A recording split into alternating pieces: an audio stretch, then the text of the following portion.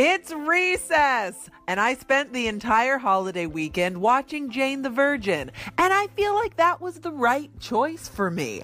I will rejoin society as soon as this Jane train starts to lose steam, which by the looks of it is no time soon. I don't need to leave the house. It's fine. I'll ration the food I have left. Speaking of rations, it's time for the entertainment news. Or as I like to call it, your recess from the real news. Here we go. Sting and his wife, Trudy Styler, received honorary degrees from Brown University this weekend, and Sting sang "My One and Only Love" at the commencement ceremony. The honorary degrees were actually for the work Sting and his wife have done to protect the rainforest, but they let him sing a song anyway, because it's awkward to wrestle a microphone away from a singing person. Best to just let it run its course.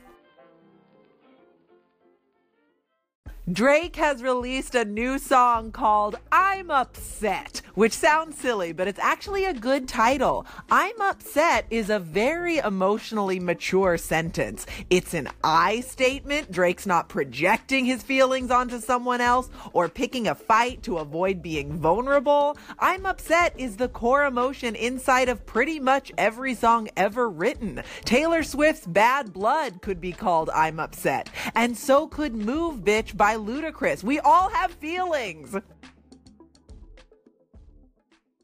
Did you see Solo: A Star Wars Story this weekend? Well, I hope you enjoyed yourself, but also your choice was meaningless because Solo is reportedly not performing up to Disney's expectations at the box office.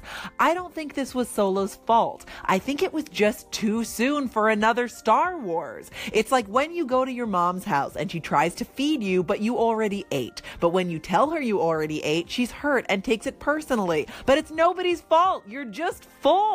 Give me a little more time, Disney. Don't make me force feed myself a Star Wars movie out of guilt. It makes me sad and gives me heartburn. Over the weekend in Napa Valley, Snoop Dogg secured a Guinness World Record by creating the world's largest gin and juice.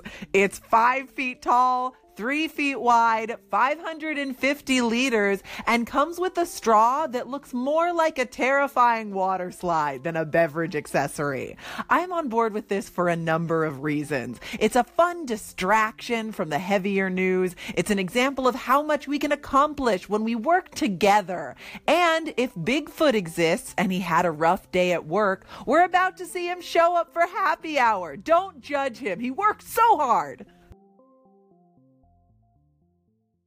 Speaking of judgment, The Bachelorette has returned to ABC. It is now Becca's turn to wield the ghoulish hammer of rejection and or find love. You might remember Becca from last season's endless breakup scene with former Bachelor Ari. If you haven't seen it, maybe don't watch it. It's very upsetting, and sometimes it pops into my mind while I'm chopping carrots and makes me shudder. And I really like to save that for traumas from my own life.